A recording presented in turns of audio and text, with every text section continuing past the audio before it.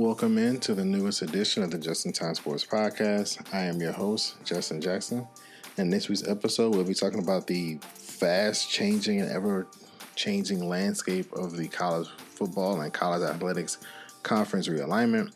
We'll be discussing the NFL as it is officially back with the Hall of Fame game on Thursday night, and we will have our best for last. Now, as always, don't forget to like, rate, and subscribe to the Just in Time Sports Podcast on iTunes, Spotify, or wherever you get your podcasts.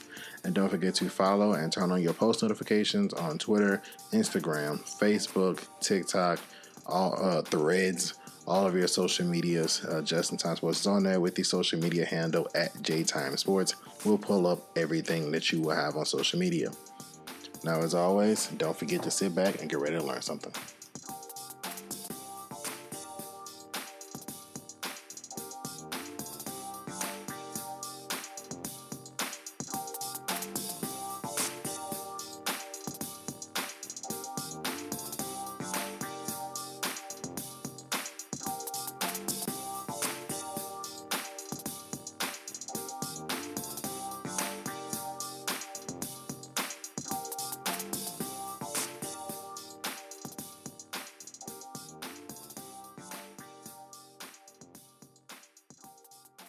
Welcome into the show. So excited to be back with you guys. Recording this per usual on Friday night. And you guys will get this, of course, Saturday morning. So hopefully nothing breaks overnight. That kind of throws off anything I'm saying right now. But of course we'll have, or I guess you guys don't know, we will have some schedule adjustments until when the podcast comes out. As you guys know, if you guys are faithful listeners, I do coach football myself. And so coming into the season now, getting close, ramping up, the show may come out a little earlier. Plus the NFL, I want to try and get you guys a show Thursday morning. So you guys may record Wednesday night, get it out Thursday morning, or so on and so forth. We'll be adjusting the schedule. But I will let you guys know how the schedule adjusts. I will do my best to do it the week or two before it adjusts. So probably that last week of preseason, I do the big NFL preview show. Probably it's going to be the last Saturday show all the way through the NFL season. Because then I want to get you guys a show before the next week of the NFL starts. Either a Wednesday morning show or a Thursday morning show. That way you guys will have all of your previews and your recaps before the NFL week even kicks off. Plus it fits a little better into my schedule, in perfect honesty with you. But we are here today. I woke up this morning. I'll be honest. Back to the show. I woke up this morning completely and totally honest with you. I was going to lead with the NFL. And I was also thinking in my head, it's not going to be the longest show. I was like, not a lot is happening right now. It's kind of in that dead period of sports. Major League Baseball's in the middle of the summer. They're still playing day games, like 1 o'clock games. Like they're still dead heat in the middle of the summer. The WNBA is ramping up. They're nearing their playoffs, so that's going to be covered probably in earnest probably next week on the show. Honestly, they might have got it in this week, but then so much stuff started happening that they kind of got bumped out. I was thinking maybe it to be a 25-30 minute show. NFL news, touch on some signings, touch on the Hall of Fame game last night, kind of preview, maybe share a couple of stories about the Hall of Famers since we're now getting to the age group. I'm a fairly young guy. You guys, again, if you're a loyal listener, I'm 26. So a lot of these Hall of Famers now,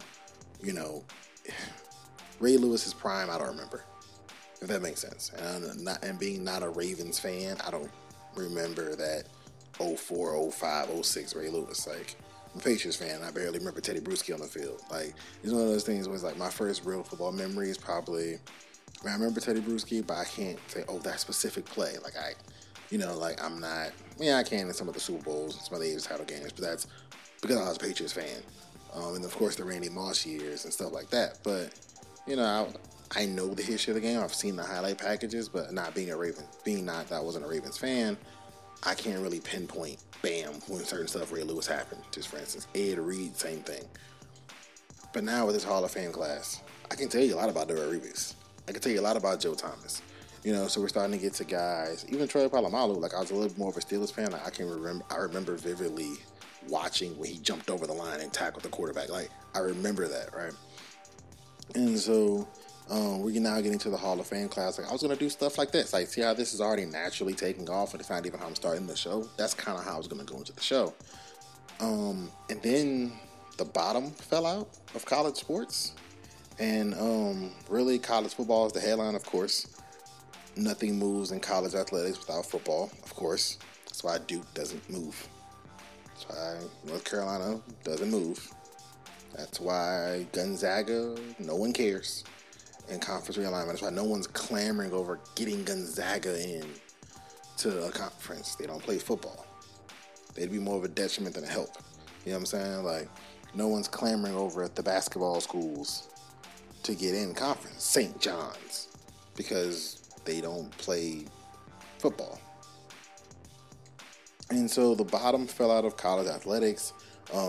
If you guys are driving or listening or walking or running, wherever, and for some strange reasons you're starting to hear bells and singing, that's because the funeral song of the Pac-12 is officially started. The rumors of the Pac-12 demise was told to us last year, right around the same time. Greatly exaggerated. USC and UCLA were heading out of the front door. They weren't even going out of the side door. They were going out of the front door, and they were heading their way to the Big Ten in 2024. Simultaneously, the reason why the Pac-12 can kind of stand on their laurels and stand like we stand 10 toes down is because the Big 12 in 2025 was losing Texas and Oklahoma to the SEC. But I want to go back in this story of conference realignment, since the world's kind of shaking out and we're pretty much going to find out what's happening. I want to go back about a decade, maybe a little more than a decade. Remember the world of the 4 super conferences? Who was the first conference to say to get the 16 teams? There's going to be 4 16-team conferences, 64 teams, pretty much the football powers, the top 64 of the football world. We're going to play in 4 conferences. Those teams would basically, remember the playoff was rumored even back then. Those 4 champions they were talking about those 4 champions automatically being tossed into a playoff or a tournament or whatever, but effectively a playoff. The winner of the Pac-16, the winner of the Big 16, the winner of the SEC, and the winner of the ACC would play in a tournament. Those 4 teams would battle for the national champion. I'm old enough to remember this. This is probably 10 years ago, maybe 12 years ago. I remember vividly getting used to saying the words Pac-16, Big 16, the super conferences and stuff like that. I remember trying to train a younger version of myself to say these things. Of course, when there's 4 super conferences, someone has to die. Now me, I wasn't old enough, and I'm old enough now, but I'm not really into the TV contractual language and stuff like that on why they can't be 5 super conferences. And I kind of understand a little bit more now with the Pac-12 in their situation, why there couldn't be 5 super conferences. If everybody's TV deal in at the same time, and everybody's going to renegotiate and move around, 80 teams in 5 conferences, the rest are scraps. It fits. That works in my brain. But it was going to be the 4 super conferences, anywhere from 16 to 18 teams, and 16 to 20 teams in each conference, the odd man out being the Big 12. This idea dies. The Pac-12 couldn't, at the time, Texas was trying to make the Longhorn Network. Oklahoma and Texas were going to move together wherever they went. And the Pac-12 couldn't get it to work. The Longhorn Network and they were trying to keep the Longhorn Network out and all kind of stuff. It fell apart. Under a bunch of public heat, by the way, it fell apart. Fast forward to January 2022. The Big 12 has a problem. Texas and Oklahoma are on their way out the door. Now, Texas was already out the door probably to the SEC a little before that. But again, the Longhorn Network is an issue. And when the Longhorn Network no longer became an issue, due to the Longhorn Networks, ultimately, what they were going to use the Longhorn Network for, I think the NCAA and the Big 12 kind of smelled out. And so the Longhorn Network basically became unimportant. Oklahoma and Texas began to flirt with the SEC. Now the Big 12 has a problem. Their 2 top money makers, looking elsewhere, looking east. Already have gone east from the Big 12 was Missouri and Texas A&M. So now, like I said, they're two cash cows. The pillars on which the SEC is built are looking, the pillars on which the Big 12 was built, my apologies, was looking to join Missouri, Texas A&M, and the rest of the SEC. They had the biggest revenue share, they had the best athletes, they had the best recruiting, and quite frankly, A&M and Missouri was making hand over fist financially with not really a whole bunch of success. I mean, Johnny Manziel had a spell at A&M. Kyle Field is the house that Manziel built, especially that top section, literally. Missouri came in and won the East, I think, their very first year in the conference. But after that, Missouri's been below that. Missouri's been average, 6 to 7 win team. A&M's anywhere from 8 to 10. Good competitive teams on both sides. Not the cream of the crop of the SEC. Texas and Oklahoma, we're looking to join the SEC. Okay, so the Big 12 commissioner goes to the Pac-12 commissioner because now there's the beginning of embers and smoke flying up that USC and UCLA may be looking to go elsewhere too, specifically the Big 10. So the Big 12 commissioner goes to the Pac-12 commissioner and say, hey, let's talk. How about we combine? USC and UCLA haven't gone anywhere yet. Oklahoma and Texas haven't gone anywhere, or they're out the door. But USC and UCLA haven't gone anywhere yet. We have some big brands, especially we have big football brands, Oklahoma State, Baylor, but we also have basketball brands, Kansas, Baylor. Oklahoma State's good in basketball, like West Virginia. We have big basketball brands, and we've got big football brands. USC and UCLA are probably out the door, but they haven't gone yet. But even if they walk, we still have an 18-team conference. The Pac-12 is still viable. It's the biggest conference in the country, all this stuff. All right? The Pac-12 commissioner says no. So now, fast forward about a year, USC and UCLA, adios amigo, we're going to the Big Ten. Texas and Oklahoma, adios amigo. Not only are we going to the Big 12, we're not only going to the SEC, we're going to the SEC early. We're going to 24 instead of 25. UCLA and USC, that's a good move, Texas and Oklahoma. We're going to go into the Big 10 in 2024, not 25. Why is 2024 the year people are joining? You don't have to pay an exit fee when there's a new TV contract. So if the TV contract ends, you don't have to pay the conference an exit fee. The Pac-12 and the Big 10's, Pac-12 and the Big 12's TV contract ends in 2024. Which means as long as Texas and Oklahoma, USC and UCLA, don't put their names to a new TV contract, they're free to go. Which is why they're joining in 24, which is why USC and UCLA are joining the Big 10 in 24. So ultimately, it became the SEC is the strongest.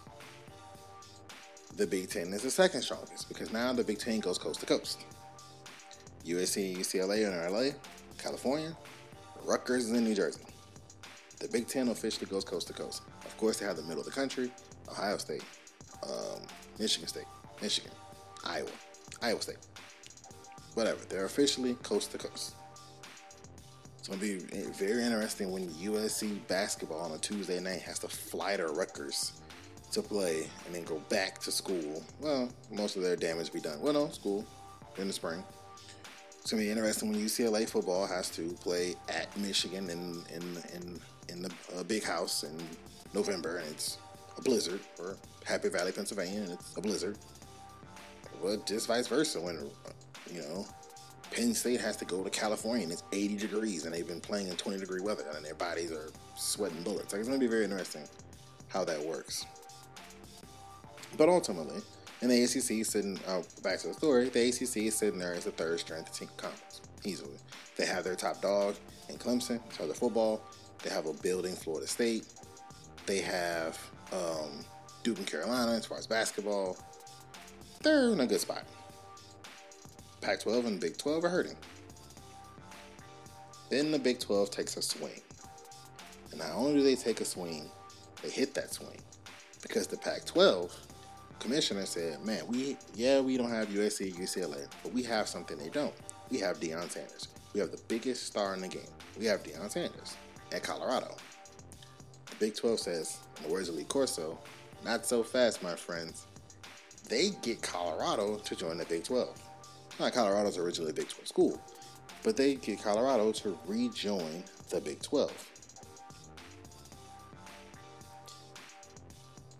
Then the chirping from other Pac-12 schools start. Oh, they're just chasing the money, and Deion's leaving the Pac-12 high and dry, and all this other stuff. Bunch of Colorado slander, right? Then the dominoes over the past week begin to fall.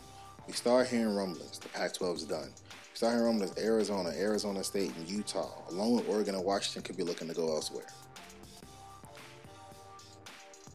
The Big Ten have officially decided to bring in Oregon and Washington to be an 18-team conference. Now, for basketball, I don't know how you do that. You only play 30 some odd of regular season games in basketball. You can't play everybody twice now. And usually in college basketball, you play 12 to 14 non-conference games, and then you play everybody twice in your conference, 34 games, and you go into the tournament. At 18 teams, play everybody twice, that's 34. So unless you basically have no non-conference games, you can have like 3 no non-conference games, or you don't play everybody twice. I'm not sure how they're going to do their basketball schedule. Baseball is easy, it'll fold into itself. Football, you'd have 2 big divisions, 9-team divisions. You play, to me, 10 conference games, you have to. You play an automatic crosstown rival in 2 non-conference games. But anyway, they become an 18-team conference. Okay? Oregon and Washington will not see the immediate financial jump that the other schools as USC and UCLA will see when they took the conference from 14 to 16. Oregon and Washington will not see as big of a jump. They will get half portions of the Big Ten media share. Still a good amount of money, and it will raise every single year through about 2029 when they will start being able to receive full portions. But anyway, they're joining into the Big Ten. Nike with Oregon, gone. Washington, one of the bigger brands and rising brands, gone. So now UCLA is gone. USC is gone. Nike with Oregon's gone. Washington is gone. Within a couple of hours of each other, Arizona State, Arizona, and Utah all become voted in members of the Big 12. The Big 12 swells now to 14-ish teams, I believe, because they were back up to 12. The Utah, Oklahoma, and Texas dipped. They added 2 more teams, and then so they could be a 16 team, with 14 to 16 teams. I can't remember off the top of my head right now. Conference themselves, which leaves the Pac-12 with Stanford, Cal, Washington State, and Oregon State in their conference. Now, normally schools have to stay together. The only problem is only state schools have to stay together. The only problem is, in order for the state schools of Washington and Oregon State to stay together, they have to go to the Big Ten. And I'm not sure the Big Ten is ready to have a 20-team conference. They're already giving out half media portions to Oregon and Washington. I mean, they might give quarter portions to Washington State and Oregon State. And then that basically, to me, cripples the Pac-12. Because my brain immediately went, okay, we'll go get Mountain West teams. One problem. The Mountain West has a $32 million buyout fee per team in their conference. So if they were to say, okay, let's just say we're going to go to the Mountain West and get 7 teams out of the Mountain West and immediately go back up to 11 teams.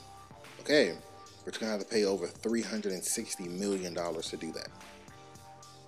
Either the conference has to fork up $360 million, or they have to convince teams who already don't have a lot of money in universities to pay $32 million a piece to exit and go to the Pac-12. I don't see that happening. So now you look at teams like Fresno State, and you look at the WAC, maybe, getting some of those teams in there. You're calling FCS teams. You're dying. You're no longer a power conference. It's over. The Pac-12 mishandled this probably for about 12 to 13 years now. from the era of not securing the first super conference to not. I mean, I remember just on a super conference note, had those ESPN was doing the dream matchups of Texas, USC in the Rose Bowl in November. Winner goes to the Pac-12. I mean, just all kind of stuff.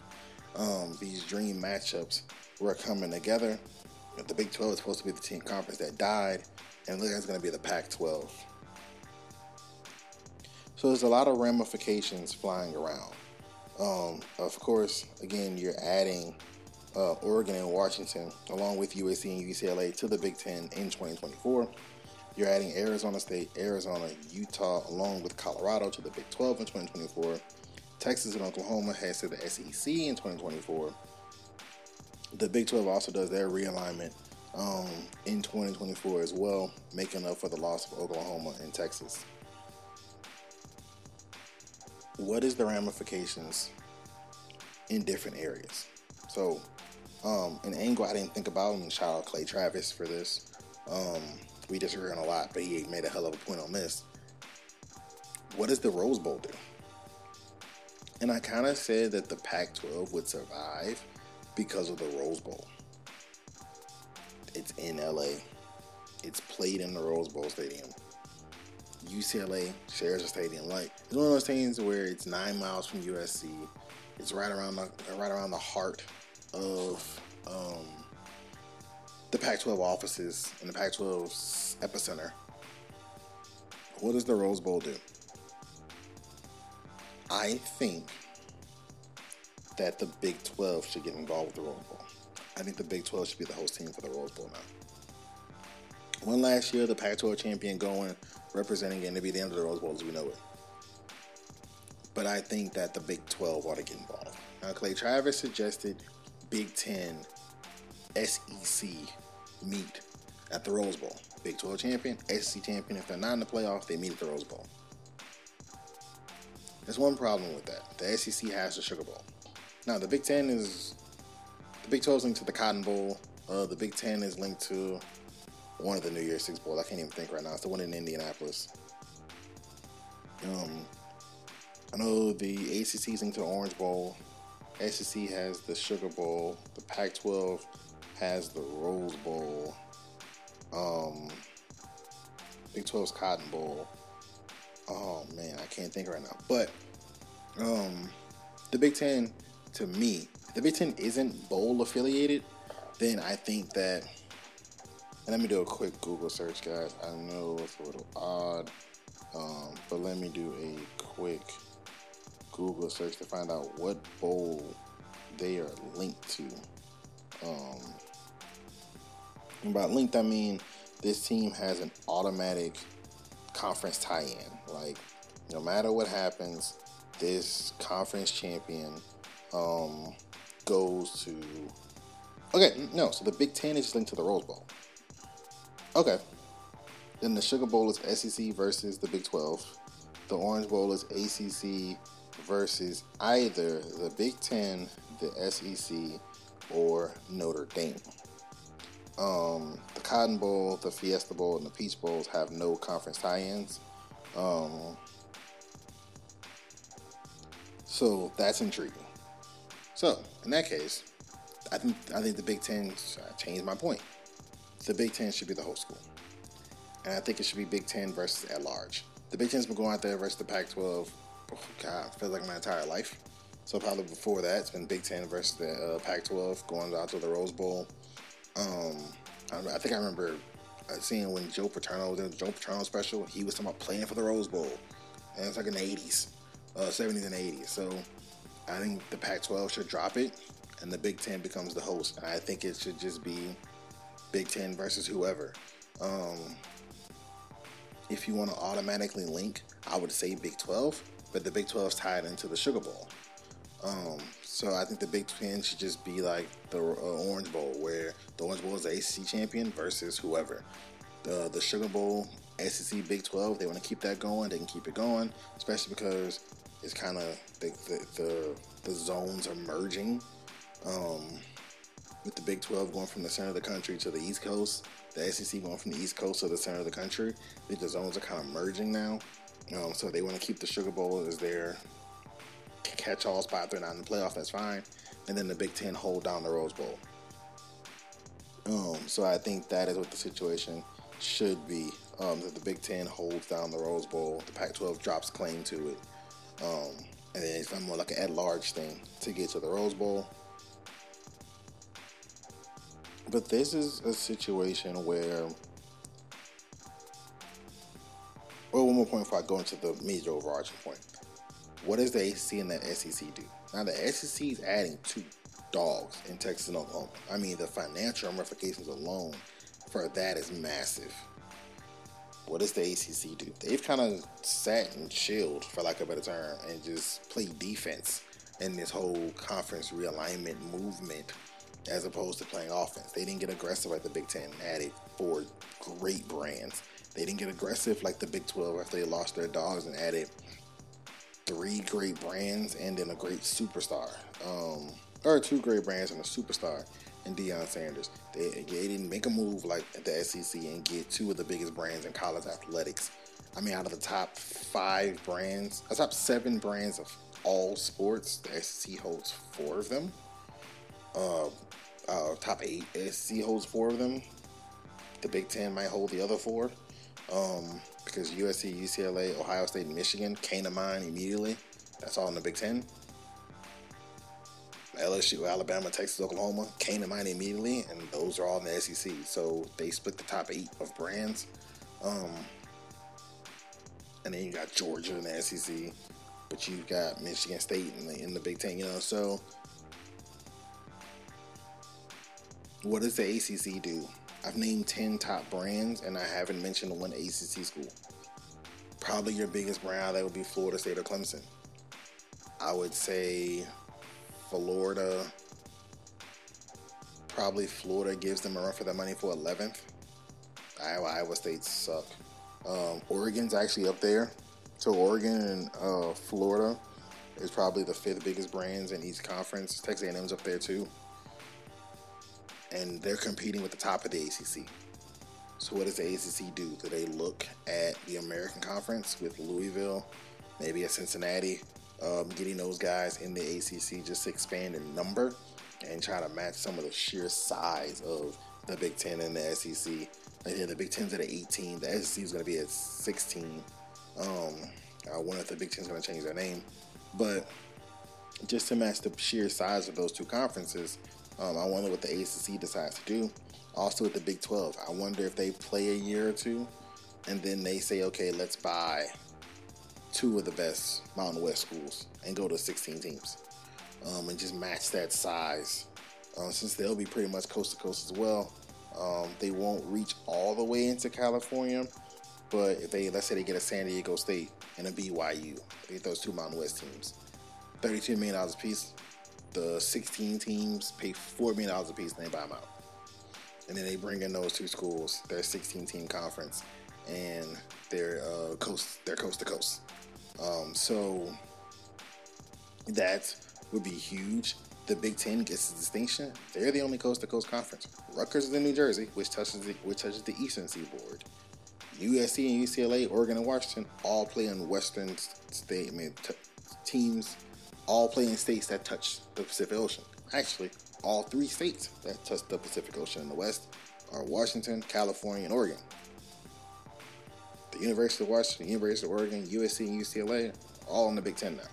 So they're the first coast-to-coast conference, a distinction I'm sure that they're going to kind of thumb their nose at the SEC about, because although the top, well, now you say the top may not be as good, but USC, UCLA, or Ohio State and Michigan, like, you couldn't put that up against Georgia, LSU, Alabama, Texas, Oklahoma. Like, you can put those brands at each other and say, we got just as big as brand as you do. But absolutely huge for collegiate athletics. The Pac-12 is dead. They're going to be the first conference, the first Power 5 conference to die. We've seen smaller conferences fade in and out, up and down.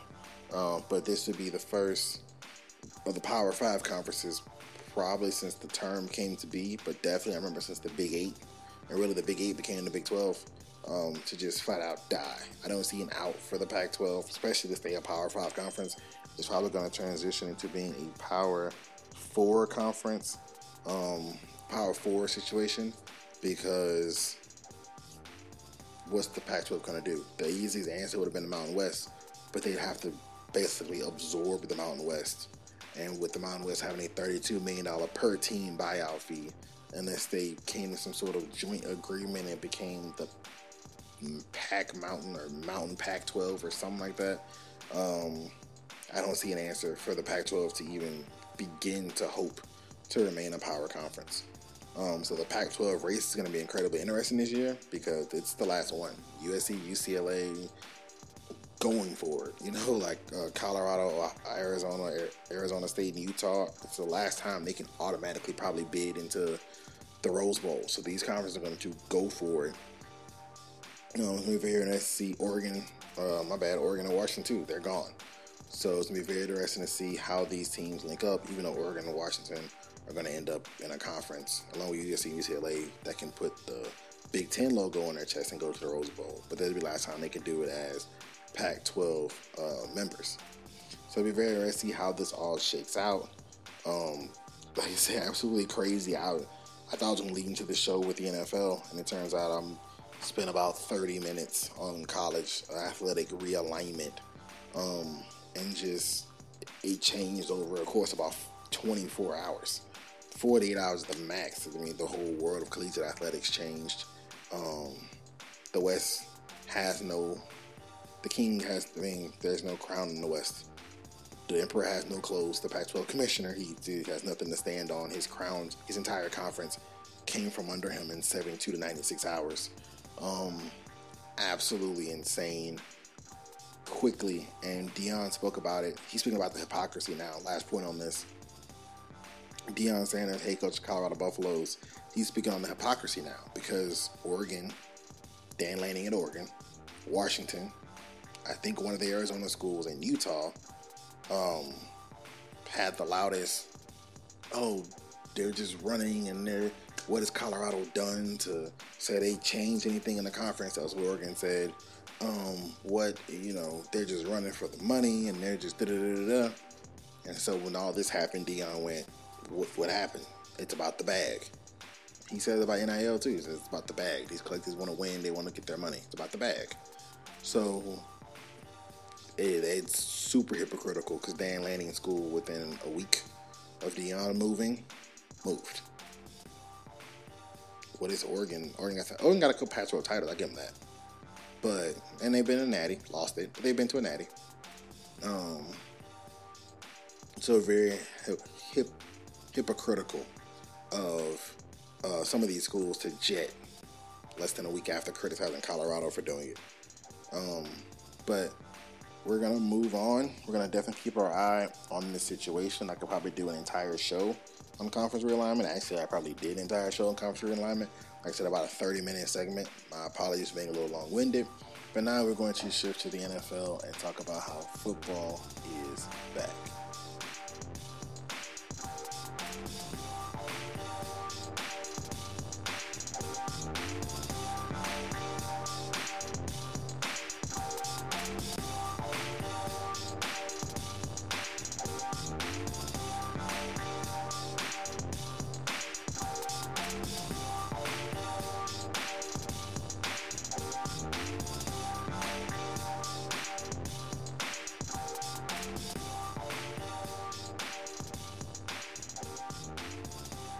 Welcome back into the show. My apologies. I know I apologized in the last segment. My apologies for the long-winded segment. I actually thought about something else about the conference realignment, that the ACC should probably scoop the last four of Stanford, Cal, Washington State, and Oregon State, go coast to coast just like the Big Ten, but we're going to leave that there. We might discuss that again next week because conference realignment moves, it seems, every day. So we're about to be discussing that next week. But moving on into the NFL. The NFL is back, people. Helmets, pads, referees giving penalties, crowds cheering, legends, guys looking at bus playing on the field. Yeah, it was everything. Football's back. My God, it's been such a long, dark one. That was just Look, I love the NBA like the next man. I love baseball just like the next person. God knows I love the WNBA. Oh man, I'm an LSU fan, so I had a great women's basketball year. I had a great college baseball year. But it's something about helmets, shoulder pads, girdles, knee pads, cleats, crowds, that oblong shaped brown ball, 100 by 53.5 yards, goal posts, 10-yard end zones, pylons, holding calls, penalties, flags, referees, 6 of them, 53-man rosters, hell, 120-man rosters for college football, 85 on active scholarship. It's just something about it. Hell, high school ball. I'm a high school coach myself. I love high school ball. High school ball on Friday nights. It's something about it that just brings out the passion in every man, woman, child. If you don't love football, by God, you might not be alive. But enough of the dramatics. Enough of the whatevers. Football is back, people. The Hall of Fame game. Yeah, I call it week 0. College football has something similar called week 0. Where it's like the games exist, but they're not in the traditional 12-week calendar of college, or 14-week calendar, 15-week calendar on football is. It's sort of like week 0 of the preseason. It's sort of like Hall of Fame week now. Everyone has their issue with the Hall of Fame game, right? We all have the same issues. It's the first game of the preseason. It's a standalone game of the preseason. No one cares who wins. No stars play. You get all these legends there to watch bad football. Okay, let's go off into that. First of all, let's talk about it. I think the Hall of Fame game should die. Just like the Pac-12, I think it should die. Get rid of it. In the way it's set up now. Why, oh why, on a weekend celebrating the greatest players to ever play this game? There's 300 and some odd Hall of Famers in 103 and counting years of football. That means on average, there's 3 Hall of Famers a year. We've been playing NFL football for over 100 years. I don't think there's 400 Hall of Famers. There might be a little over 400 Hall of Famers. I know there's not 500. So there's less than 5 Hall of Famers for every year the NFL's existed. There's less Hall of Famers than there are players in the AFC right now, about half. Because every team has 53 times 10 is 500. So there's less Hall of Famers than there are players in the AFC conference right now. And we're subjecting those people who come every year for the Hall of Fame to what we saw last night. Or 2 nights ago by the time you hear this. Now, I watched it. I watched 3/4 of it quite vigorously. 4th quarter and then I was out. But I watched 3/4 of it quite vigorously. The Dorian Thompson-Robinson kept me glued for the most part. But I was excited all day to watch Zach Wilson versus Kellen Mond. I mean, that's what got me going. I didn't know most of the receivers. A couple of names kind of stood out to me when they said them. I was like, oh, I know that person. He's from wherever. But I was so excited to watch Kellen Mond versus Zach Wilson. You know what the best part about the game was? Outside of Dorian Thompson-Robinson's amazing performance, shout out him. I mean, he secured himself as that spot. If him and Mond were battling for a spot, give it to Thompson-Robinson. It was interviews. It was hearing from Joe Thomas. It was hearing from Darrelle Revis. It was hearing from Aaron Rodgers. Like, that was the best part of the game to me. Chris Collinsworth commentary and Deshaun Watson notwithstanding. Now, I'm going to talk about the game. Because, again, it was football. It was back. I loved it. But I think the Hall of Fame weekend should be the Hall of Fame ceremony. I think they should have a Hall of Fame ceremony, have a big blowout party Thursday night, party it up again Saturday night, have the Hall of Fame presentation Saturday or Sunday, whenever they want to do it. Wait 6 weeks, or push the Hall of Fame back. Either push the Hall of Fame induction back 6 weeks, or just wait 6 weeks. Thursday night, the Super Bowl champion opens. Every single year, they open. Period. Doesn't matter. Every single year, the Super Bowl champion opens Thursday night. They get their rings. They earn the right to host week 1. Monday night doesn't exist in week 1, I think. No, they use opener, but Thursday night, one of the nights usually not exist. I say make a special Saturday night time slot. It's before college football kicks off for real. Make a special time slot, either a Friday night time slot, a Saturday night time slot, or make the Sunday night opener the Hall of Fame game. You still playing in Canton, Tom Benson Field, all that, but you play it with real people. You play the Hall of Fame game with real talent. So whether you want to play it at Tom Benson Stadium in Canton, Ohio, week 1, or whether you, like I say, you just say, okay, the Legends are going to fly to this game, we'll deem it as the Hall of Fame game, and the commissioner will come, and they'll fly private jets in their gold jackets, and one last, like, big hoorah moment in the NFL. I don't know, right? I say play in the Tom Benson Stadium. You already have teams. And half my brain was saying, what about the revenue from the home game? You already have teams giving up revenue going to Germany and London and Mexico City and giving up a home game. Why not have that go to Canton, Ohio? All the money goes into the NFL Hall of Fame. You probably build a bigger stadium because you know you're going to probably sell that stadium out. The two teams, Hall of Famers, get to be sideline pass members. Like, make it a thing. And it's real football. That was real football last night, and I loved every freaking second of it. I was glued. Like I said, about 2.5, 3 quarters, I'm honest. I was glued, right? I was critiquing Kellen Mond very closely, critiquing Zach Wilson very closely. Dorian Thompson-Robinson popped off my screen. He's a UCLA legend. He popped off my screen at quarterback for the Browns. Trying to get a feel of what Aaron Rodgers was talking about with the Jets, listening to Joe Thomas, listening to Revis, talk about their glory days. Football was back, and you can tell it has been a lot of contact, a lot of broken tackles, offensive running game way in front of the passing game, but that's because it's easier for 5 offensive linemen to take a good zone step to the right and block their assignment, and then the running back read it and cut through, as opposed to the quarterback with timing, with their receivers. We talk about, oh man, you can't throw a ball in front of a guy. Well, if you haven't been working with that receiver, the slightest mistake in the NFL no mistake in the NFL can be a completion. The slightest mistake could be an interception. Even against cover 2 high safety all night. Like the Jets, it's the preseason, so the Jets wasn't throwing anything crazy at them. It was 4-man rush.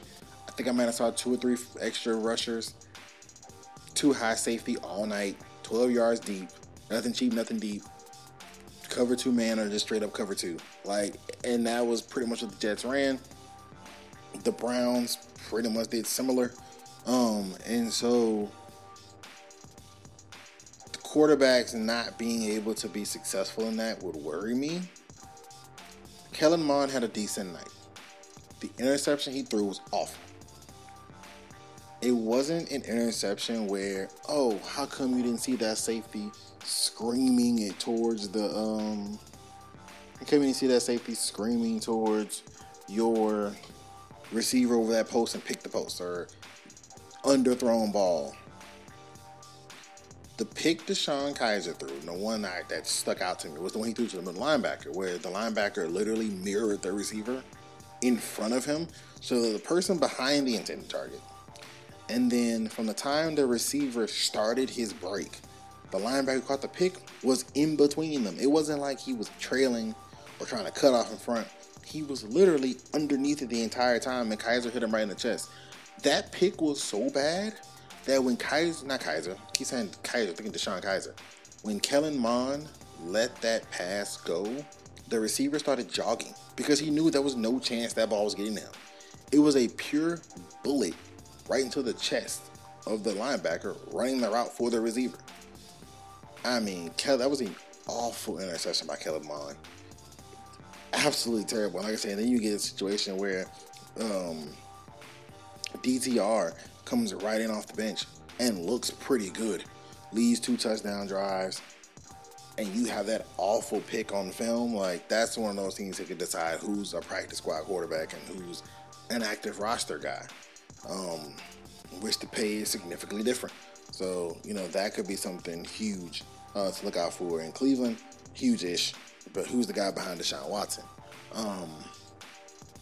And the Jets had some good signs. Their first-round pass rush, sure, dominated against non-NFL talent. Like, those guys would be XFL All-Stars, good backups in the league, or practice squad warriors. He dominated. He had several big plays that popped off the screen as soon as he came in the game. He did what he was supposed to do against that level of competition. Zach Wilson looks like he's grown up.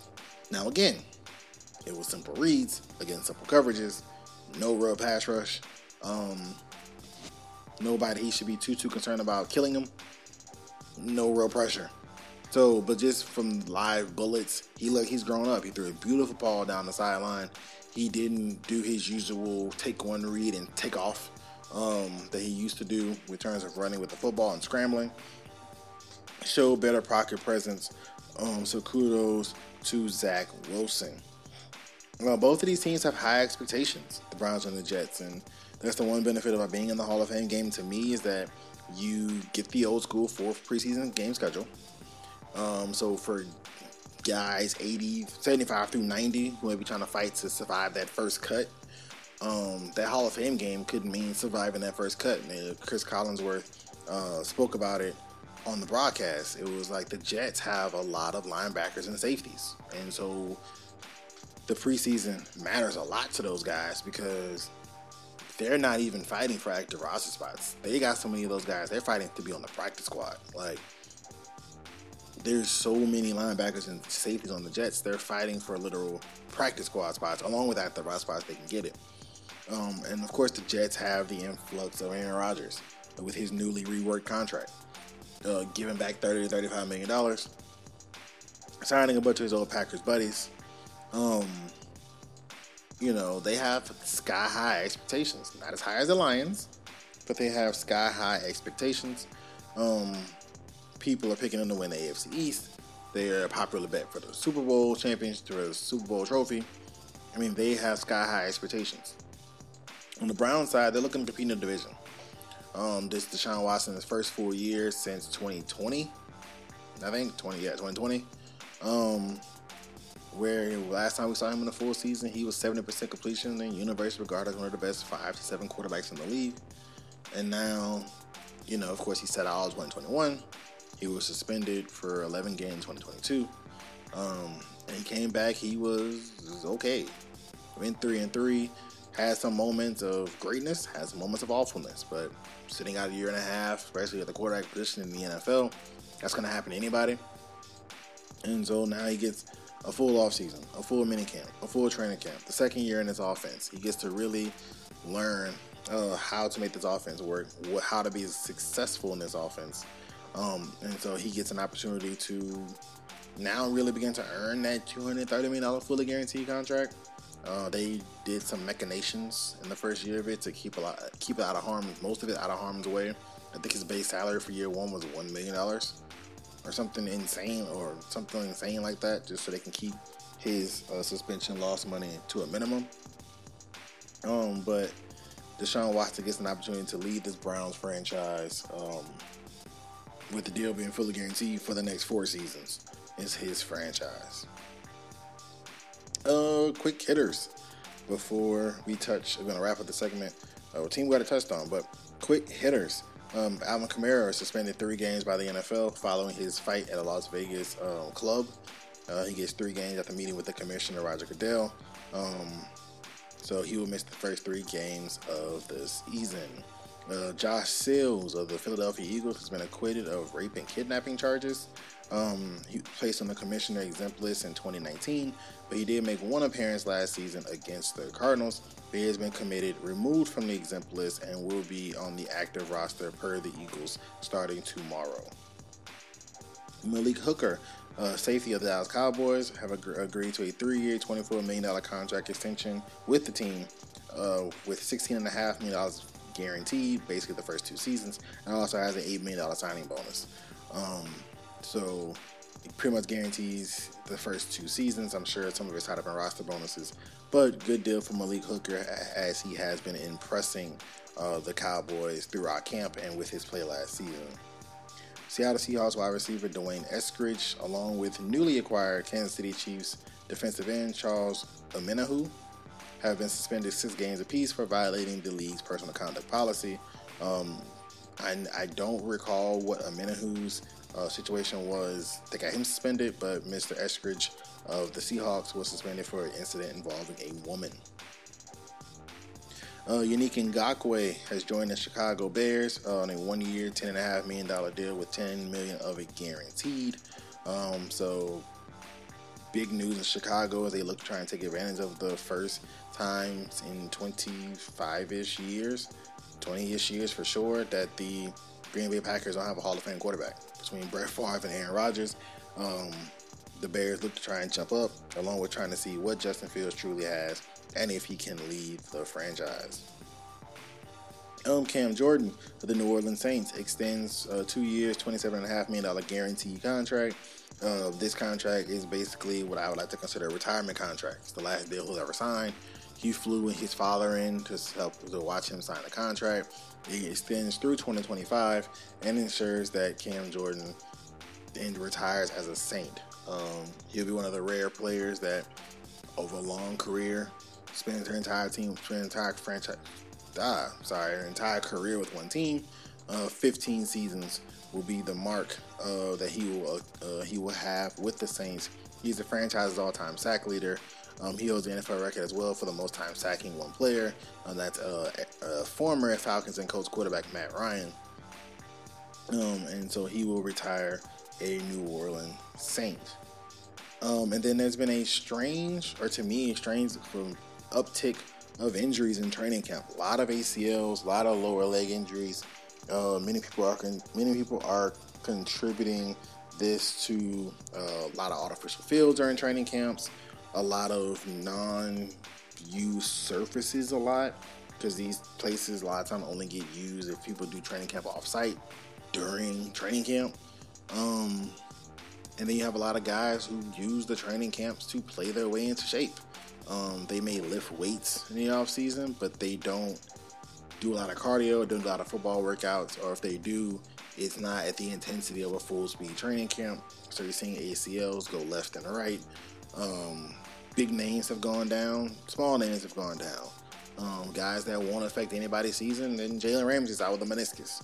So calf strains too, Joe Burrow with the calf strain. So you see top guys going down along with guys that won't affect anyone's season or fantasy football leagues with these training camp injuries. But wrapping up the NFL segment, the Detroit Lions. I just want to give a shout out to the Lions. For the first time in the Ford Field era, which is 21 seasons, they have sold out all of their season tickets for this season. First time ever. They have a waiting list for season tickets for the first time since they moved into the Ford Field. And like I said, it's been 21 years. They have a waiting list for season tickets. It's the first time ever. The excitement around that team is palpable, which is huge for a city like Detroit. Parts of it are completely deserted and abandoned. I mean, it's just old, closed businesses, busted out windows, no movement in parts of the city. Like, it just doesn't exist. It's like I Am Legend during the day. Will Smith's walking around and there's nobody else but him. Like, you know what I'm saying? It's like there's just parts of the city completely abandoned. And so a great team in Detroit. That team went 8 of their last 10. Jared Goff over his last 6 or 7 starts, 15 touchdowns, no interceptions. They were a top 5 offense second half of the year. And so there's a lot of excitement around that Detroit franchise, the Detroit Lions franchise. Ding dong, the witch is dead in terms of Aaron Rodgers is gone. He's a Jet. So now the best quarterback in the division is, to me, it's Kirk Cousins. But you can make out a Jared Goff argument pretty easily. And so there's an opportunity to win the NFC North because The Packers have had a stranglehold on it for 20 some odd years. The Vikings have popped up and won it. The Bears have popped up and won it. The Lions haven't. And so, huge opportunity for the Lions. Like I said, I just want to give a shout out to Dan Campbell and the rest of the organization for just changing the culture in Detroit. And again, bringing excitement to the city that obviously has not been seen since they moved to Ford Field at minimum. But up next, we're going to shift to our best for last and discuss Anthony Davis' contract extension with the Los Angeles Lakers.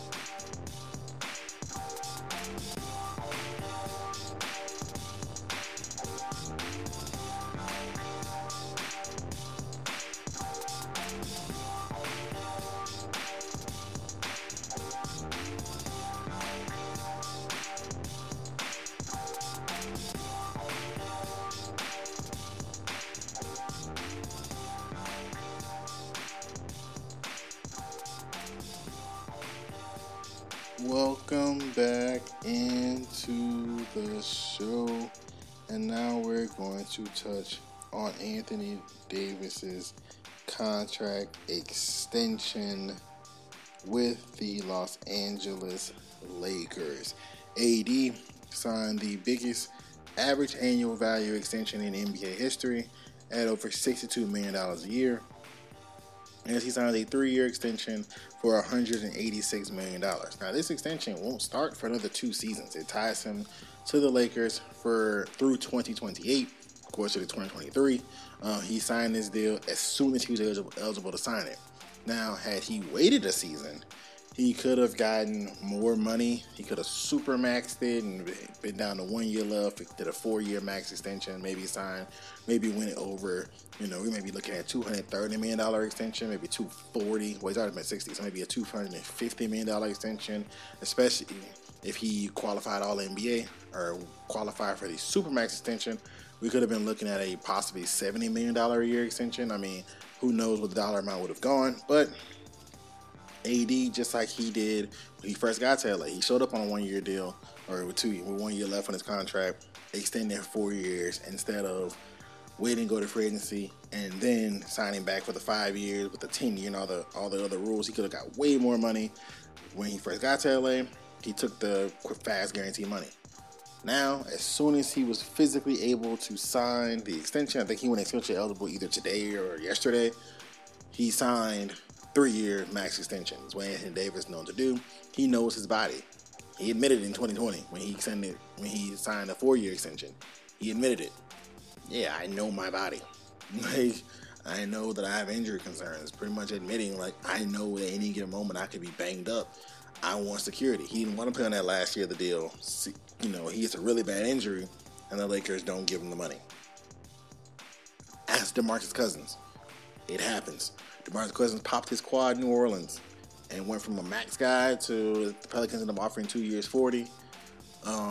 Basically give him time to rehab and come back. He said no, went to the Warriors on a 1-year prove it, so on and so forth. He's never seen that money. And so those injuries can happen.